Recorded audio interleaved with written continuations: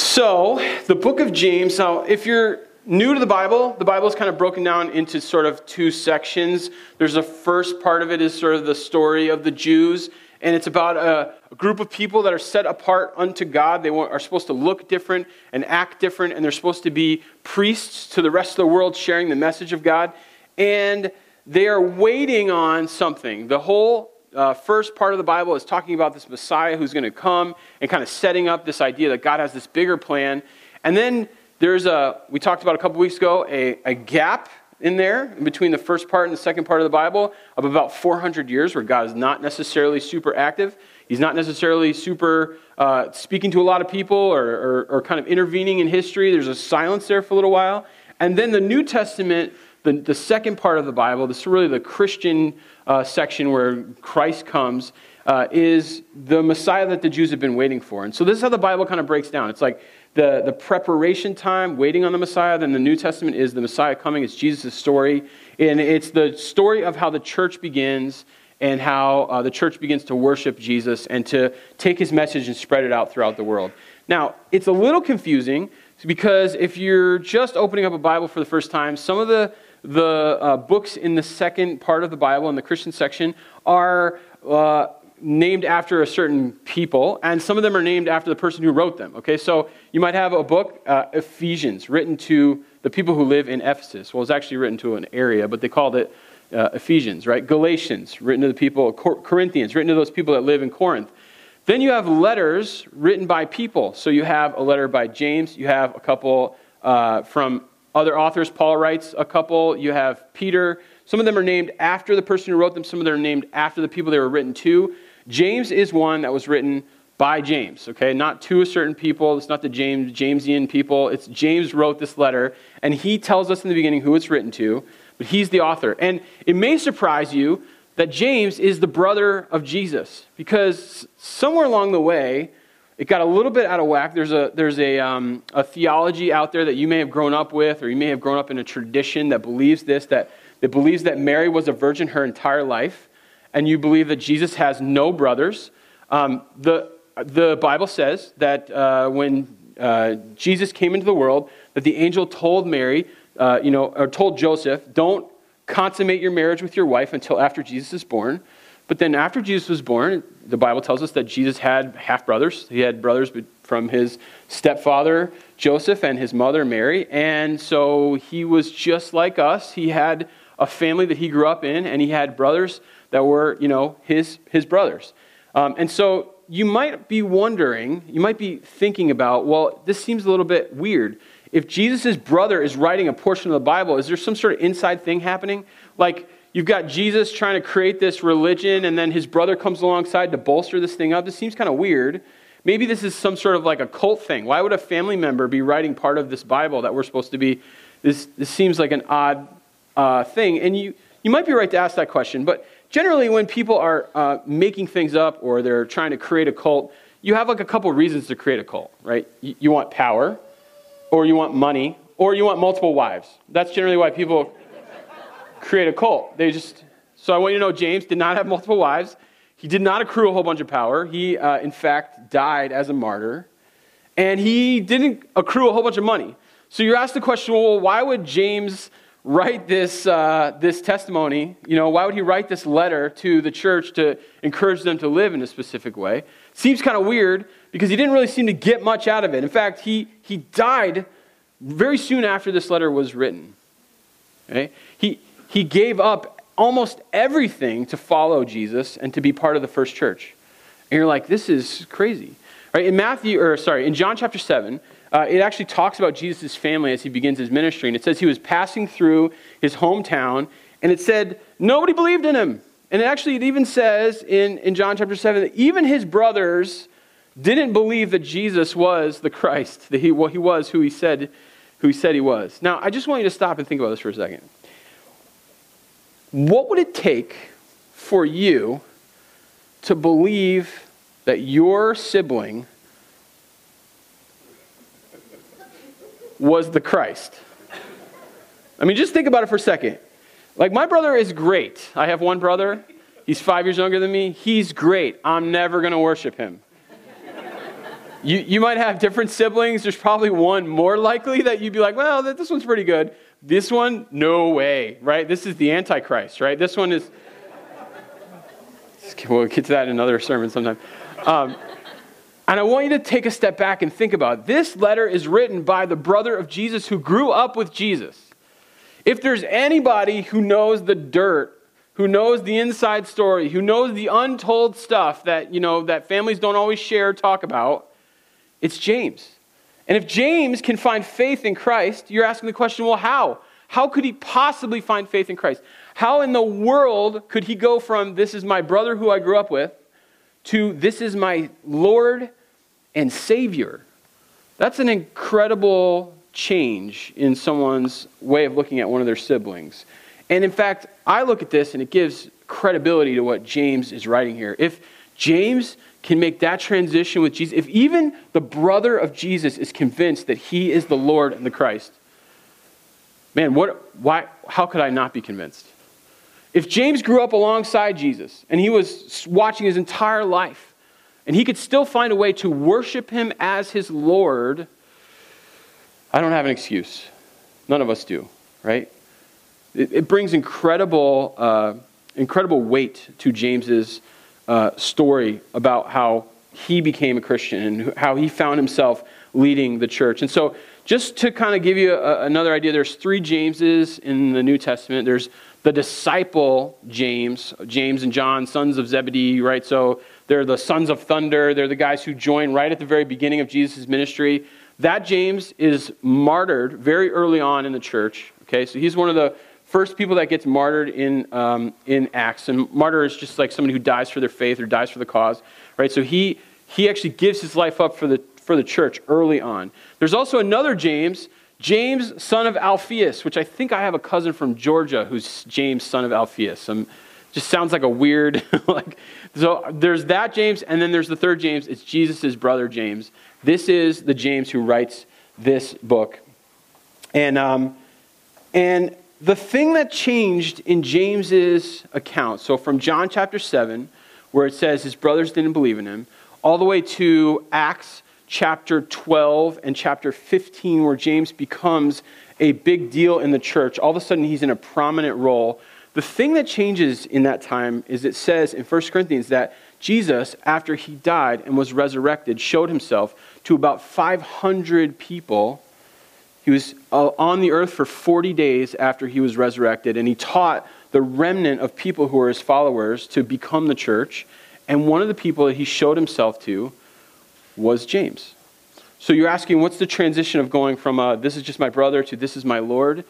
James encountered Jesus after the resurrection, and that is what changed him through and through.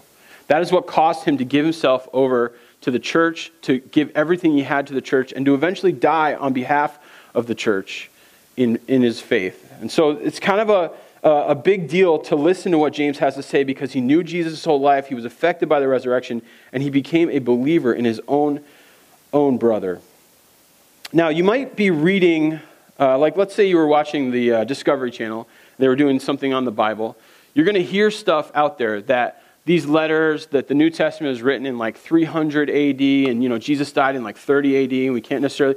I want you to know this letter is one of the earliest ones that it was written in the New Testament, and it's around 45 to 55 AD. So essentially it's 10 to 15 years after Jesus has passed on when James writes this letter, and it's one of the first letters that gets written and circulated. It's ahead of most of the Gospels, ahead of most of the letters that Paul wrote. It's ahead of most of the other stuff that's in the New Testament. It's one of the most early letters that we have, and it's one of the first ones that began to be circulated and taught to the people, and you'll see why in just a second why we know that. So don't buy it when they say these letters were written in 300. Not a chance. Somewhere between 45 and 55 AD. All right, so let me get into the passage here. All right, so James, I like James because he's a little bit East Coast, I feel like, all right? He does not pull his punches. He's not dancing around anything. He launches into this, just straight up. So this is what he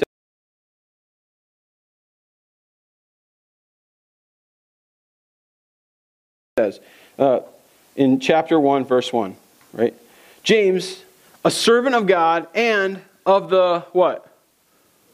Lord Jesus Christ. So I'm just going to start from the beginning, and I'm going to let you know, I serve, and my Lord is Jesus Christ. Now that word Christ is a very important word. It has a lot of meaning to the Jews. When he uses that word, he uses it specifically. He's saying, the Messiah that we've been waiting for is Jesus. This is the one that I have put my faith in, that I'm going to serve. I just want you guys to know from the start, this is who I am, and this is what's going on with me. He says to the 12 tribes scattered among the nations. Okay, so Jesus, when he died and he was resurrected and he came, he spent 40 days with his followers. There was hundreds of people that saw him after the resurrection that knew that he was resurrected. He spent time with them. Then he ascended into heaven. Then we pick up the story in Acts chapter 1, right, where Jesus goes into heaven, and then all of a sudden he tells the new church, the new believers, to wait for the Holy Spirit. And in Acts chapter 2, they receive the Holy Spirit. It's crazy. They're all up in this upper room and they're praying, and all of a sudden this wind comes flying through the room, and they all receive what look like tongues of fire over their head. They stand out on a porch. They start speaking in all kinds of different languages to all the people that were in town. And we know at the time there was a festival where people from all over the place, all the Jews from all over the world were there, and they heard this message that they preached on the first day in their own language, right? So every person there heard it in their own language. Then Peter stands up and he gives a sermon, and he basically says, I want you to understand this is what we're about, and this is what the important thing is. And he tells all about Jesus and about what he went through and who he was. And then he challenges the Jews. He says, actually, you guys killed him, and now you need to receive and kind of back up and understand this was the Christ that you killed. And now we want you to join us. And you'd think that would be a terrible message. You guys killed Jesus. Now receive him as your Lord. And it says 3,000 people drop to their knees and accept Jesus as their Lord. At that time, all of those people from all over the world went back to their homes. They took the message of the gospel, of Jesus coming to save humanity, to everywhere that they had come from.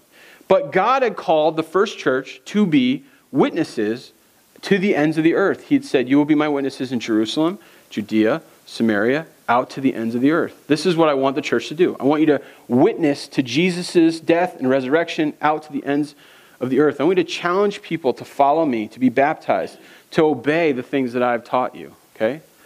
And we see the church begin, and for the first 7 chapters, they stay in Jerusalem. They just stay where they are. They're like, we know we're supposed to go to Jerusalem, Judea, Samaria, and out to the ends of the earth.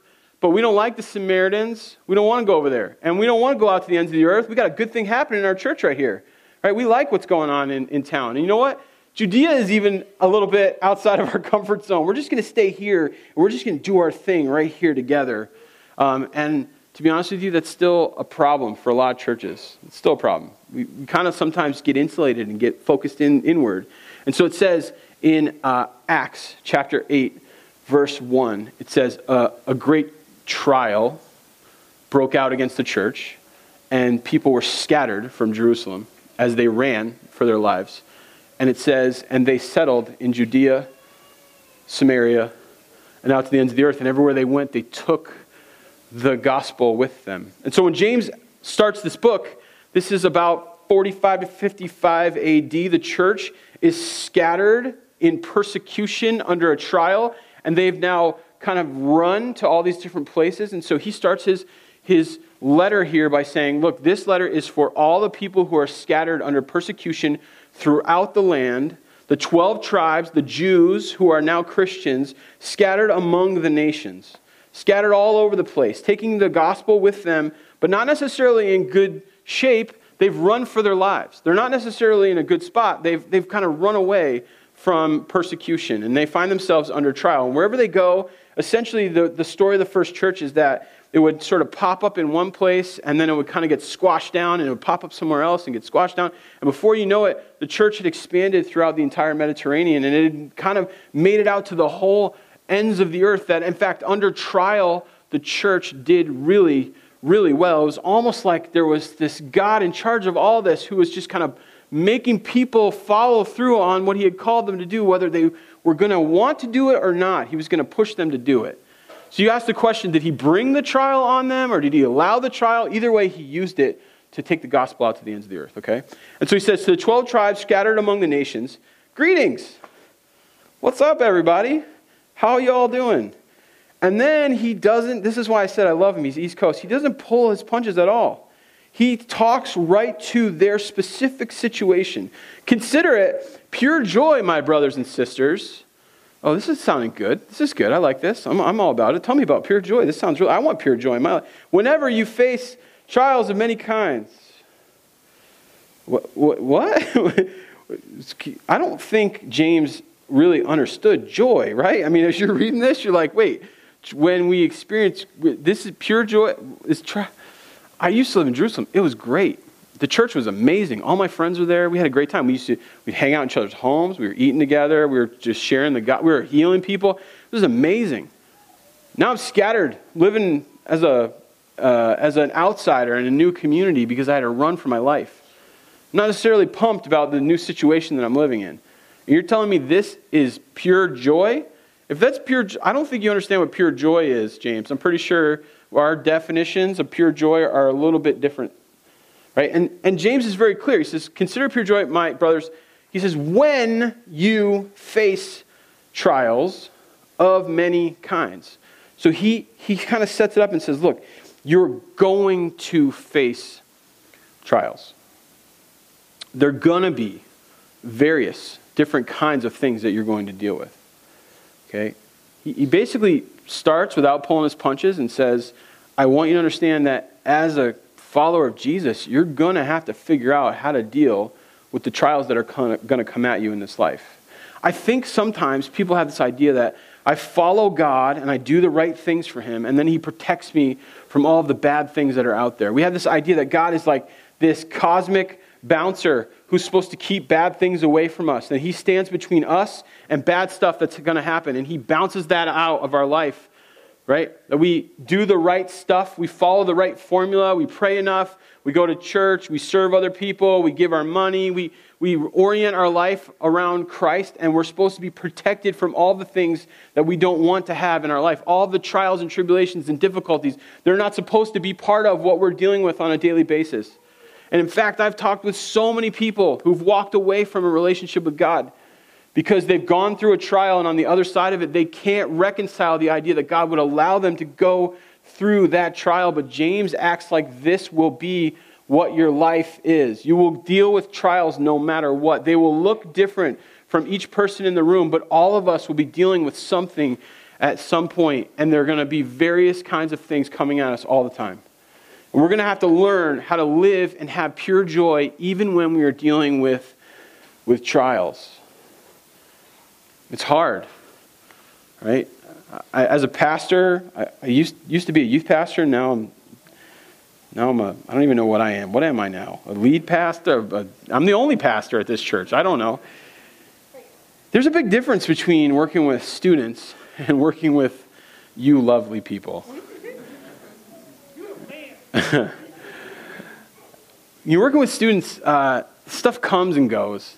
It's fast. You deal with a trial, but it's over quickly a lot of times. It's something that's temporary, or it's a new reality that a kid starts to live in, but they're malleable. They respond quickly, and they kind of change, and you just kind of walk with them through stuff, and then it's over. It's either a new reality that they're living in, or it's something that has changed, and now they've moved on to another thing. And so as long as you can kind of hold on and ride those things out, you can walk alongside of students pretty easily through some of the most difficult things because they just seem to be over quicker. Adults, man, you guys aren't that way at all. There's a lot of people that are dealing with chronic stuff, dealing with brokenness, relationships that don't seem to be put back together right. They're dealing with pain, with loss, and it's a different kind of burden to carry as a pastor to adults. The trials seem to be a lot harder. The trials seem to be a lot darker. The trials seem to be a lot longer sometimes. And I want you to know that James tells us that we can have joy in the midst of trials, and that in fact we should expect to be going through trials because this world is so broken and messed up. It's not the way it ought to be. right? But that we can persevere and that we can find joy even when we struggle with things. That's what he's calling them to. In like the first or second sentence of the letter, he doesn't waste any time, he doesn't pull his punches. He's just like, look, I just want you guys to understand, consider it joy when you face trials of many types. It's like, this is going to be your normal now. You need to find a way to worship God in the midst of this and find joy even when you struggle. That in fact, the world needs to see this on display in your life as you go through difficulties. You're like, okay, thanks a lot, James. That's really heavy. Like, thanks for opening that. Like, Paul, when he writes his letters, he's like, hey, by the way, it's great to see you guys. I'm really glad last time was awesome. Can you guys bring my tunic next time you come visit me? Like, hey, say hello to this person. Hey, I remember this time when we were together. It was really great. James is like, let me get right to the point. Consider it pure joy when you start struggling. Great. Well, here we go. So then he goes on. He says, greetings, consider it pure joy, my brothers and sisters, whenever you face trials of any kind. Consider it pure joy. Why? Why? Because you know that the testing of your faith produces perseverance. Let perseverance finish its work so that you may be mature and complete, not lacking anything. And so he kind of lines up this idea of why we need to find joy in these trials, or how, essentially. And the idea is that it brings perseverance into our life. Now, I don't know, I'm not a really great example of this, but this is how you build muscle, right? You have resistance, right? What's so funny? Are you saying I'm not yeah. You have resistance in your life. That's how you build muscle. When you work out, this is what I'm told. When you work out, you lift weights so that you get strong, right? You can able to persevere through more when you are strong, when you're fit, right? So, you talk about, I did play football for a while, so I can talk about that. You'd have to get in shape for the season, right? And so then you'd have to start running extra, and then they would make you go up hills and down and up and down until you threw up every single practice, right? Like, you'd have to go and lift weights 2 or 3 times a day. This is why I didn't make it all the way through high school on the football team, just like through freshman, sophomore year. Perseverance is what comes from times when we are facing tension, when we're facing difficulty. This is the thing that James wants us to have in our relationship with God, that he wants us to have this perseverance. He says, let perseverance finish its work. There's something happening in us where we can kind of walk away from difficulties, or we can hide from them, or we can play the game where we just basically go and stick our head in the sand and pretend like nothing's happening, right? This escapism kind of is a thing where, like, hey, you know what? I'm going through a difficult time, but I'm just going to play video games until I'm out of it, right? Or I'm just going to go see 3 movies a week, or I'm just going to sit in my room with Netflix, and I'm just going to pretend like nothing is happening. And James says these trials come along, and that God uses these trials to make you strong, to give you the ability to persevere, right? So think about a runner who's been running, again, this is something I'm not familiar with. I don't actually believe that anyone likes to run. I'm sorry, you just can't win me on that. Like, maybe you like the feeling after you're done running, or maybe you like the results of running, but just running is just terrible. But like, think about a marathon runner who's just pushing through to the very end of the race, right? Who's got that last leg where they're just whipped, right? They can't do that unless they have learned how to persevere, unless they're strong enough to get through it. And James is saying, look, in this world where we're scattered all over the place and the church is in peril and things aren't going really well, man, we need Christians who have substance, who are strong, who will finish what God has started. Like, that's what he's still calling our church to look like. He's saying we need strong Christians who can push through some of the trials and difficulties of the world. We need people of substance who will, draw people into this thing and show them that there's a better way to live. And I think when we go through trials, the thing that we actually worship, the thing that is our focus in life, comes very clear to us in that time.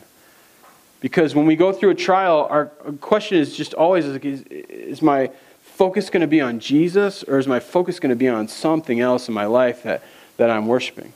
A lot of us go to the bottle, or we medicate ourselves, or we escape, or we do things that aren't focused on God. And James is saying, hey, you got a chance here when you go through a trial to work your faith to a strong position, to grow in who you are and to stay focused. And you've seen this happen both ways. You've seen people go through a trial and get absolutely crushed in it and come out the other side just awful. And you've also seen people who've gone through a trial and you have no idea how they have that amount of faith and the amount of focus on God as they struggle through something. They become radiant. They become beautiful to the world. Like someone who's struggling with something and still focused on God and still worshiping Him through that and still saying, you know what? Good times, bad times, I'm still going to stay focused on Jesus through this trial. You know those people. You've seen that happen. That is good for the world to see Christians struggling through trial, but still having a faith that walks them through that. And I'm not talking about a fake thing or, I'm going to smile and make it all right, or I'm going to lie about how I'm feeling just to kind of appease all the people. I'm talking about a real faith that sustains people through difficulty. That's what James is talking about. And he's saying, it's pure joy. You let this finish its work. Understand that when a trial comes into your life, as difficult as it may be, that God will still use it to make you strong. That He loves you, despite whatever it is that you're dealing with. And He will take whatever circumstances you have in your life and He will turn them for your good. That He will create something beautiful in your life as you deal with a trial. And the goal is to become mature and complete, not lacking anything. Man, imagine if that could be said of every person in our church. Man, this is a church of people who are mature and complete, who persevere, who have an incredibly strong faith. Just imagine what that would do to a community when there are people living like that all over the place. So he goes on, he says, if any of you lacks wisdom, you should ask God who gives generously to all without finding fault, and it will be given to you. He says, essentially, the first place that you need to learn to turn when you go through trial is not your parents, and it's not your family, and it's not medication or alcohol or escapism. It's not any of these things. The first place to turn when you don't understand what's happening, when you can't make sense of the trial that you're dealing with, is to Jesus. That's the place to turn. That if you lack the wisdom to understand what's going on, if you can't get through it, if you feel like you're going to get crushed, that you turn to God and you ask Him for wisdom. And it says He gives generously to all without finding fault, and it will be given to you. And He says, basically, God is like this Father. And I know we have all had great fathers. So sometimes when we talk about this, it's a hard thing to talk about. But God is like a perfect Father who wants to give good gifts to His kids. Until you've been in that position, until you've been a parent, you just really don't understand this concept. Once you realize there's someone else on this earth that you would selflessly give your life for, right? You say that when you marry someone, you say I will give my life for this person, but you really understand it when you have a child. This is how God shows Himself to us. He says, I'm like a father who wants to give good gifts to my children. And if you come to me in your time of need and you ask for me to give you wisdom, to stand with you, to be there for you, I'll be there for you. This is why those people struggling with trial who are radiant, who find faith, who get stronger, who learn prayer in a different way, who understand truths differently now that they've gone through things. This is why this happens. Because they go to God and they ask for Him.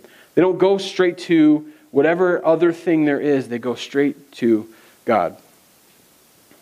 He continues on, he says, but when you ask, here's a caveat, but when you ask, you must believe and not doubt, because the one who doubts is like a wave of the sea, blown and tossed by the wind. That person should not expect to receive anything from the Lord. Such a person is a double-minded and unstable in all they do.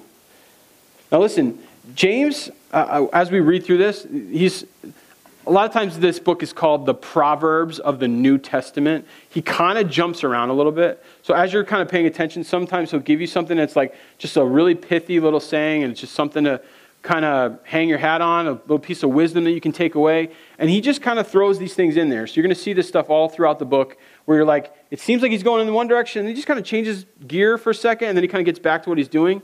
And here he basically says, look, ask God to give you good gifts, but if you're double-minded, so in other words, if you're playing this game with God where you're like, hey, I don't really want you to be involved in my life at all until bad stuff happens.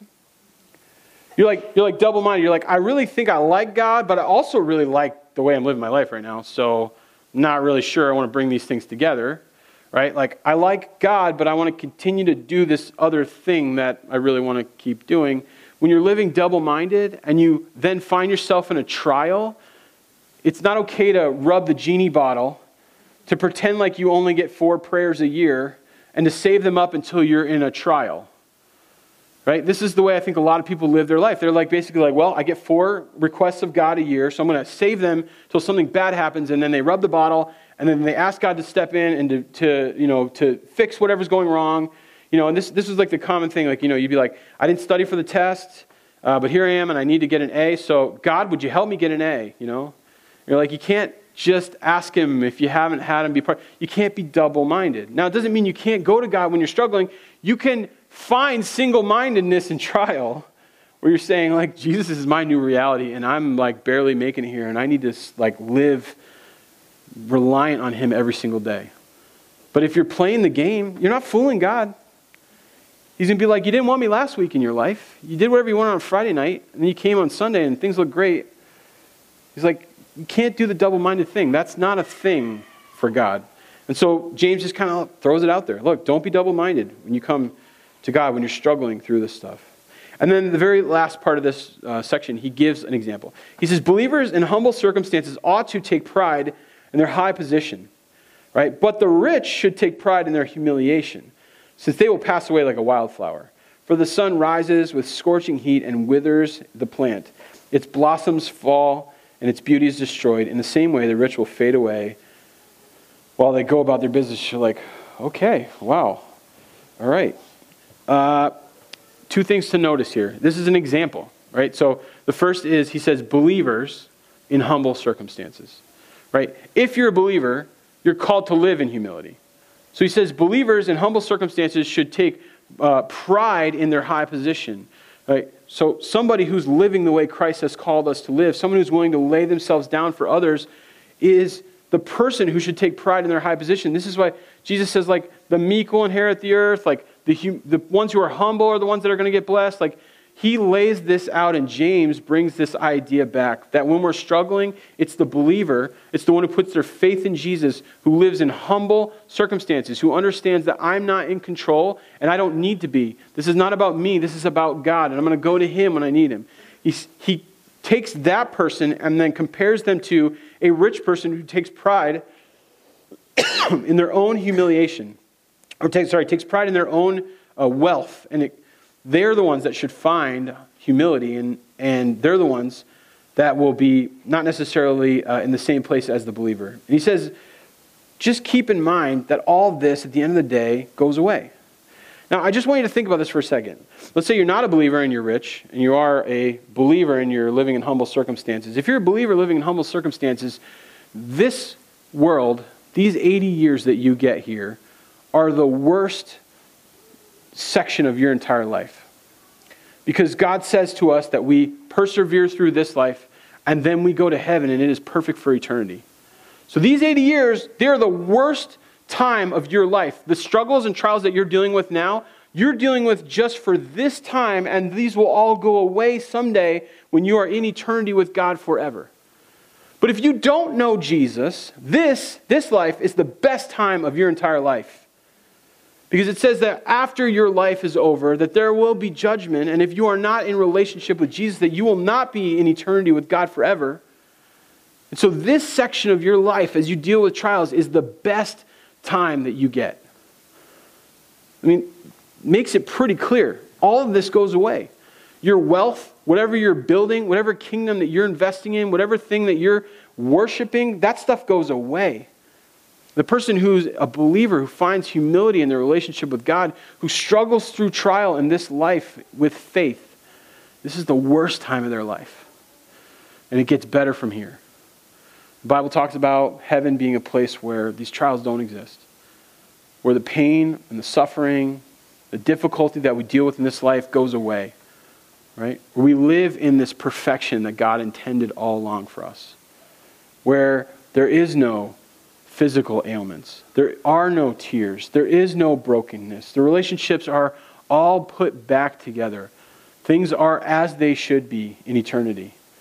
That is what we're striving for as Christians. That's the thing that we want. We don't look forward to heaven and hide ourselves from this life. We persevere through trial in this life, and we reap a reward someday in a place where all of that doesn't exist anymore. That's what it looks like. And I want you to know, throughout Scripture, God calls us to persevere through trial, but He guarantees us, this is the thing that is most guaranteed in all of Scripture, all throughout the entire thing, He guarantees us that He will be with us. You see it all through the Old Testament. You see it all through the New Testament. Jesus' last words, I will be with you always, even to the end of the age. Right? You're not called to do it alone. You get Jesus to walk alongside of you, the Holy Spirit to live within you, and you get a community of people to lean on as you do it. God didn't call us to do this by ourselves. James is writing this to the whole group of believers that are dispersed all throughout the known world. There are little churches popping up all over the place, and those people are living in community and carrying the trials of the people in that church together. Like, not one person was having to deal with them by themselves. He gave them all a community of people to share with. So I want you to understand, we're starting small groups in this church. We're trying to help us find community with other believers because you weren't called to carry the trial by yourself. You were called to share the trial with other people, to find faith in Christ, and then to release that burden to the other people's lives and let them walk alongside and carry it with you. This is what the church was called to do. And this is a God who doesn't leave us when we're in the midst of it. So the question for us is, when we face those trials, where do we go? Do we go to Christ? Are we focused on our faith? Do we go to the community of people that are around us? Or do we go in and do we escape? And do we find things that help us forget and to avoid? Because God wants to bring about perseverance and maturity in our lives. Let me pray.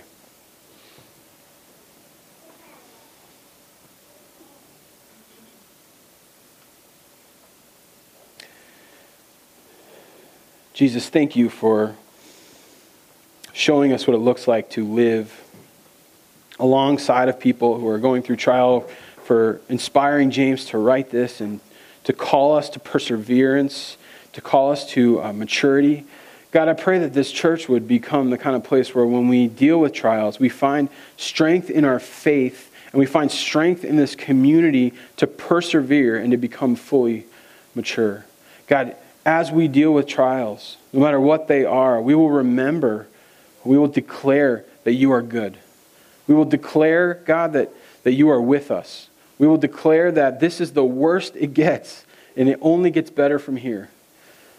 And God, we ask as we deal with those that we wouldn't feel crushed by those trials, but we would find ways to persevere to maturity. We ask that you would do that in all of us, that you would create a community of people that would love each other and carry these burdens alongside of one another. And we ask that in Jesus' name. Amen.